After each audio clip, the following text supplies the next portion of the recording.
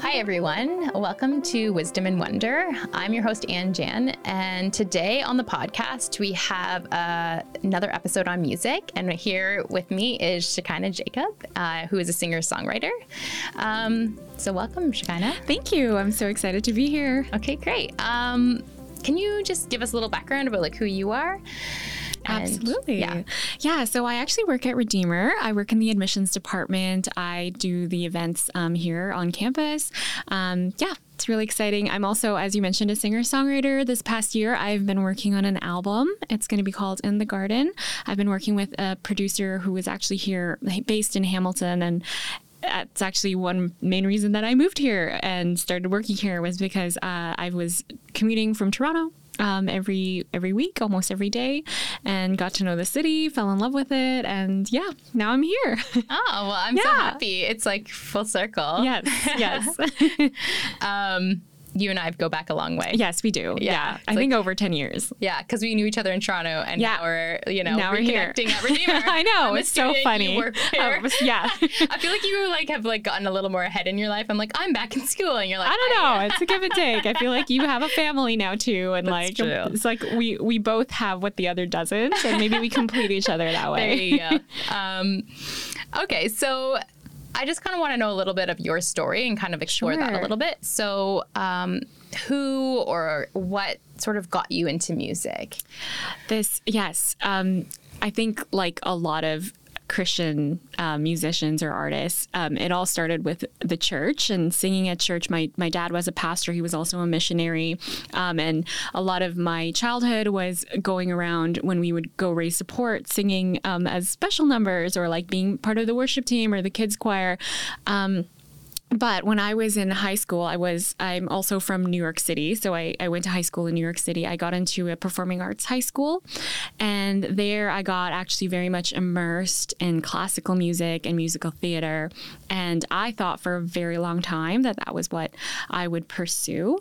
And so I did all of the auditions. I decided to go to a conservatory in New York City. The one that I really wanted to go to was called Mannes. And I worked probably all 4 years of high school just to get into this conservatory in New York City. And I got in, and, I thought that was like such a God moment. And I was like on this track to be what at that time I wanted to be an opera singer. And so I was really into classical music, and that was my training. And I did a semester there, but then something had happened in my family situation, and we had to actually move back to the Philippines, which is where I was born.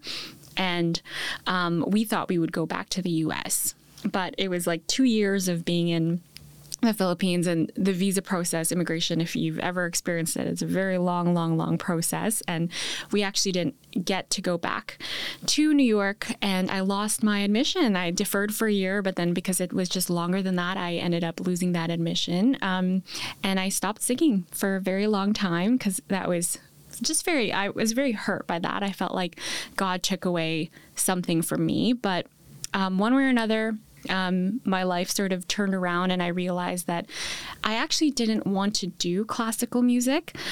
So eventually when my parents moved to Canada, I moved with them. And when I got here, one of the things that I was exploring was songwriting. I guess because I went through so many sad feelings while I was in the Philippines, working through my emotions about how sad I felt, I ended up writing a lot of music, and that sort of opened up this interest in, hey, maybe I want to be in music at a different capacity. And I started, I went to a music production and music business school in Toronto called the Harris Institute, and I got a lot of my training there as a songwriter. I also worked in the music industry for a bit. But that's kind of how my little story started. Yeah. And when I think to that and sort of that big setback that you had, can you go into maybe your thinking about what, so you're at this Harris Institute, and what shifted? So you were kind of I've given up on singing, but then obviously there was a moment where you shifted to wanting to go back. So what was that moment? Okay. I have to admit, it was a ridiculous moment. I love it. So there's this crazy boxer named Manny Pacquiao in the Philippines. If you're Filipino or if you know anything about the Philippines, he is like there is, when he has a fight, he has like 0 crime rate in the country. And like, he literally is currently a senator just because how much Filipinos love him. At that time, he wasn't a senator yet, but he was having a birthday party, like I think it was like an hour away from the town that I had lived in. That night, I remember watching on the news being like, oh, it's great. He's having a birthday party in the next town. Oh, they're so cool. I go to bed that night. And this is after like a year of me not singing. Like, I had not sung for a year just because of how bitter I was. Okay. And then I got a call at 3 a.m. in the morning, and it was like this lady from a church that I met, and she knew that I sang like a while back, but she didn't really know me. I didn't really know her. But she called me and she's like, hey, do you want to sing at Manny Pacquiao's birthday? And this is like at 3 a.m. And I'm like, hello, who is this? Again, who are you? And she explains, she's like, I'm actually his manager. And I'm like, oh, I didn't know that. And I'm like 19 at this point. So I, knock on my mom's door at 3 a.m. I'm like, Mom, can I sing at Manny Pacquiao's birthday? And she's like, yes. And then it was one of those moments where God was like, I'm going to put you in a situation where you can't say no. Cause like, I wasn't about to be like, no, I don't sing anymore, Manny Pacquiao. I'm not going to sing at your birthday. Oh my gosh. So I was just, okay. So then I actually, it was just a little moment for me to be like, oh God, you didn't forget about me. You know that I have this dream and you're not going to give up on me. So, okay, maybe let's see if I can think about, pray about how I can turn this around and maybe think through what my goal was. And I think one of the shifts in my brain was I wanted to be a classical singer because I wanted to be the best singer there was. And this time around, I was like, let's be open to what God wants me to do as a singer instead. And I have more to that story. Like, I didn't figure it out right away. I'm still figuring it out. I feel like now is the first time in my life that I actually know what kind of music God wants me to do. And I'm 33 now and I was 19 then. So it's a long journey, but like, I think that was where sort of my idea of what God wanted me to do as a singer shifted. And that's not to say classical musicians, that's also a calling on its own, but like, for me at that time, that's where I shifted from maybe wanting to be more classical to being a singer-songwriter. Yeah. Okay, that is really cool. It's a crazy story. And was the party wild? It was crazy. He was giving away cars. The president was there. The current president, I met him at that party because it was like filled with like dignitaries and celebrities and all of this stuff. It was wild. Oh my word. That is amazing. Yeah. I feel like that seems like a sign of God. Yeah. Right. If we think about, if we go kind of farther into your journey, that was like a big obstacle. If you were to say, like, what influences would you say or genre do you currently, like you said, you kind of had to figure out what that was. So can you talk about that process a little bit? Absolutely. So I'm still very influenced by classical music. I love Puccini. I love like Mozart. I love all of these like classical composers. So you will see that bleed into my music. I also love gospel and soul. Like, I was born Southern Baptist, like that, born and raised Southern Baptist. And like, we love gospel. And that's also something that's very influenced, has influenced my music. But apart from music, some other influence I love also is actually fashion. I think fashion is it's an art form in itself. It is an industry, but beyond that, I think that I love dressing up. I love looking at like clothing. And maybe that's also the New Yorker in me where like I used to follow Fashion Week religiously and like see what was new and like in and like the different houses and like what was inspiring them. So it's interesting how like that also sort of bleeds in because I feel like it's a way of expressing yourself just as much as music is what you wear. And like music is a way to like, I even feel like as a musician, like, or as a young person growing up, the band you listened to almost was like your personality and your identity and your character. And like fashion clothing is the same way. We're like, it's like almost like inspired by who you are is expressed by what you wear on the outside. Not always, but like, it's fun to portray that. Okay, that's really fascinating. And so when you think about, that's your like, how come you didn't, I guess like my question is like, why you kind of said you started in the church, you went classical. Do you still see yourself sort of writing, like, how in terms of your lyrics, and how inspirational is your faith, or like how does that like bleed into your music, would you say? Yes. So I think this is the dilemma that every artist who is a Christian has to face at some point. Like, are you going to be a Christian artist? And I mean that in the marketing sense. Or are you going to be a artist who is a Christian? I would identify myself currently as an artist who is a Christian. And because I'm a Christian, inevitably my faith, what my worldview, my beliefs definitely infect my music. So the album that I'm writing right now is, you will hear those veins of God in there, of Christ and of redemption. It is a redemption story. Am I like actually preaching, the gospel? I don't know. I probably, but not directly. I'm tackling very dark subjects with my music. And I think in reality, there isn't always a clear-cut solution. There isn't like a come to Jesus moment for everything. But I feel like if you were to market yourself as a Christian artist, you always have to have that. Versus like, I think with the music that I have, it's not meant for, for corporate worship at all. It's not even meant for like a special number in the church. It's just me expressing my faith, what I believe in, what I went through, and not always having a very, very happy ending to everything. It's just sort of expressing how I feel in the moment. And there is a resolution, but you don't always see it right away, if that makes sense. Yeah. So if you're comfortable sharing kind of maybe some of the things in your life, those dark times that you kind of touched upon, like what were some of those, and like how has music like helped you kind of work through those? Yes, absolutely. So I went through depression and actually suicidality, which was one thing that I had to really try to overcome. And that's a really taboo thing to say almost as a Christian, because as a Christian, you're supposed to have the most, the most joy, the most peace, the most love. You kind of like, oh yeah, no, God gives you all of these things. Why don't you have it figured out? But I think that there are some situations in our lives that are just too painful to bear. And I went through a lot of different things and a lot of different situations where I just felt really abandoned by the people that I loved.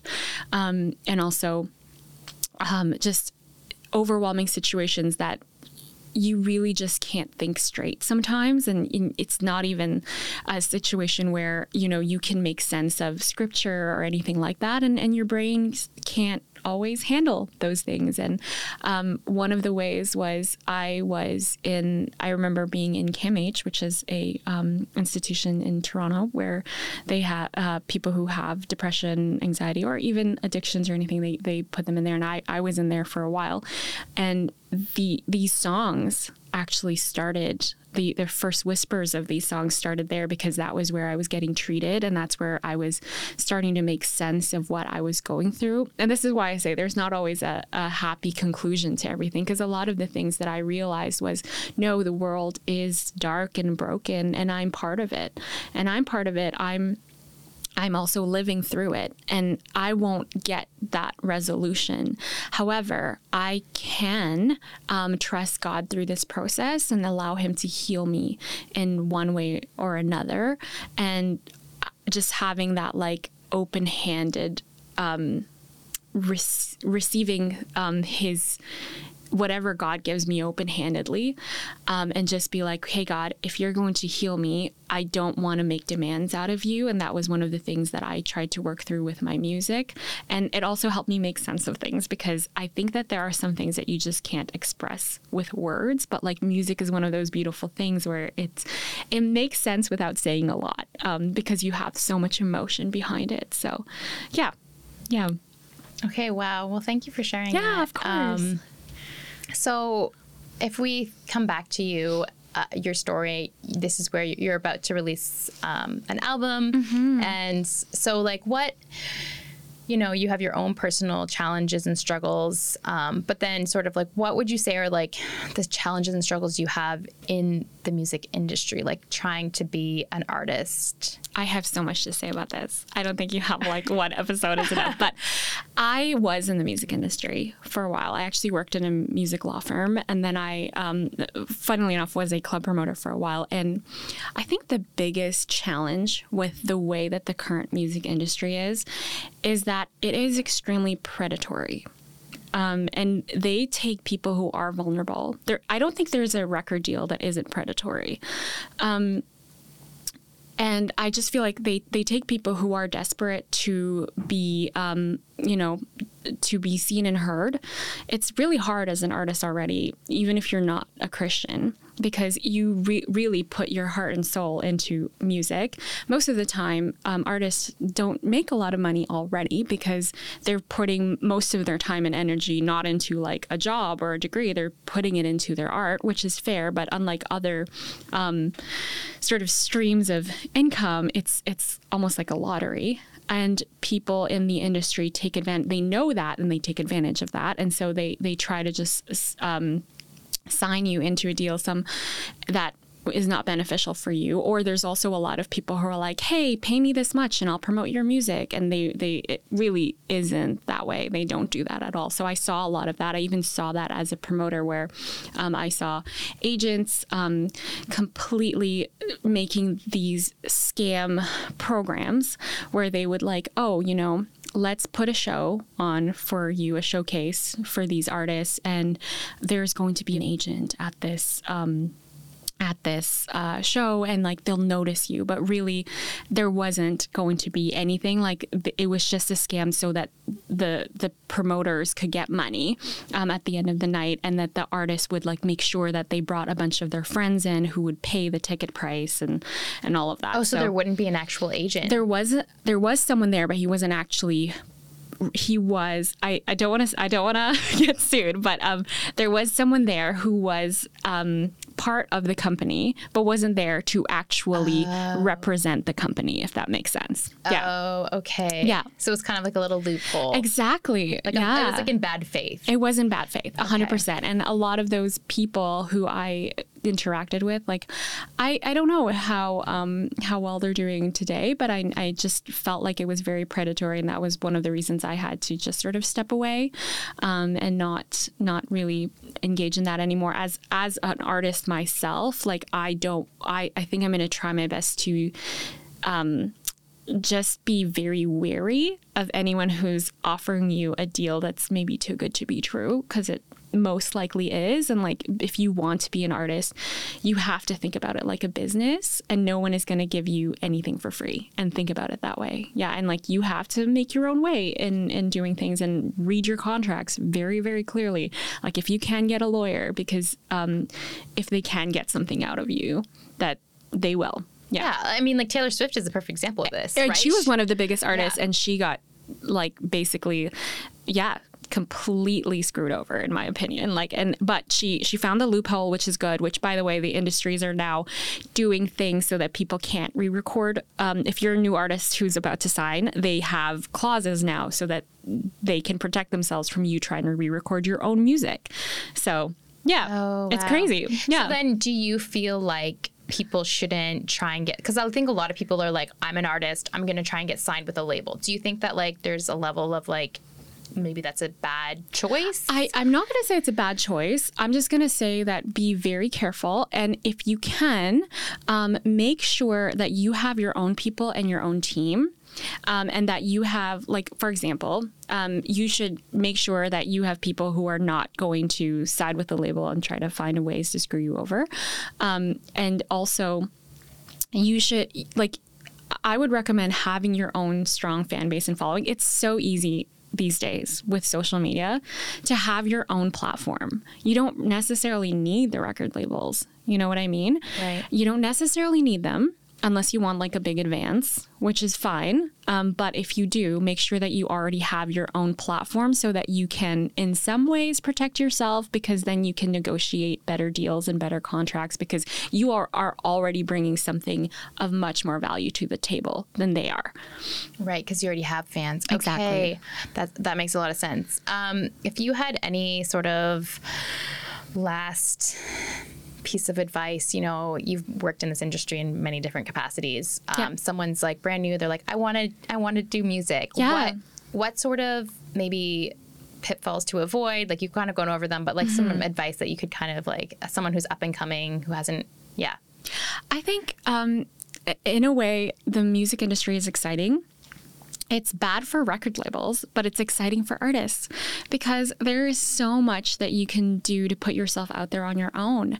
And I think that as new artists should just try their best to build their own platforms. And like now, we're not very limited in terms of like only this genre is going to make it. I would say like focus on niche markets. So like if you have a very specific type of music, like I don't know, like country hip hop, like do that because like that's so cool that you can be more niche, focus on that market. And then there are ways that you can like find a way to monetize that and make a living and be sustainable. Yeah, maybe not everyone's going to get the big Taylor Swift record deals, but that's okay. You could still be sustainable as an artist if you find a good niche, if that makes sense. Yeah. And it's almost like there's a level playing field now. Like the potential is the same for everyone because social media has made it that way.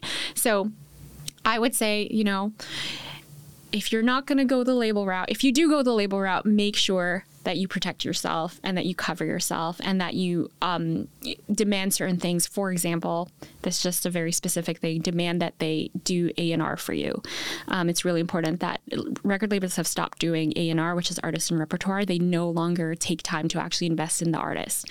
But if you could also do that on your own, like as your own individual person, why don't you A&R yourself and make sure that you develop your skills as a performer, as a songwriter, and then put your music out there and make sure that you find your own niche and your own fans and build it that way. So that's my like two thoughts right now on how to survive and navigate this current music industry, because it is a wild west. The labels are changing, the art is changing, music is changing dramatically. So I think if you do your own thing and just find the people who want to listen to you, that's your best bet, your best option. Okay, well, thank you so much, Shekinah, for coming on and sharing your knowledge and your story with us. We really appreciate it. If people haven't watched our other episode, we did one with a Redeemer student. So click on the link to watch that one. And we're hoping to have one more episode on music. And then, so stay tuned. We'll be releasing an episode every Tuesday. So, Thanks for being here. Thanks for having me.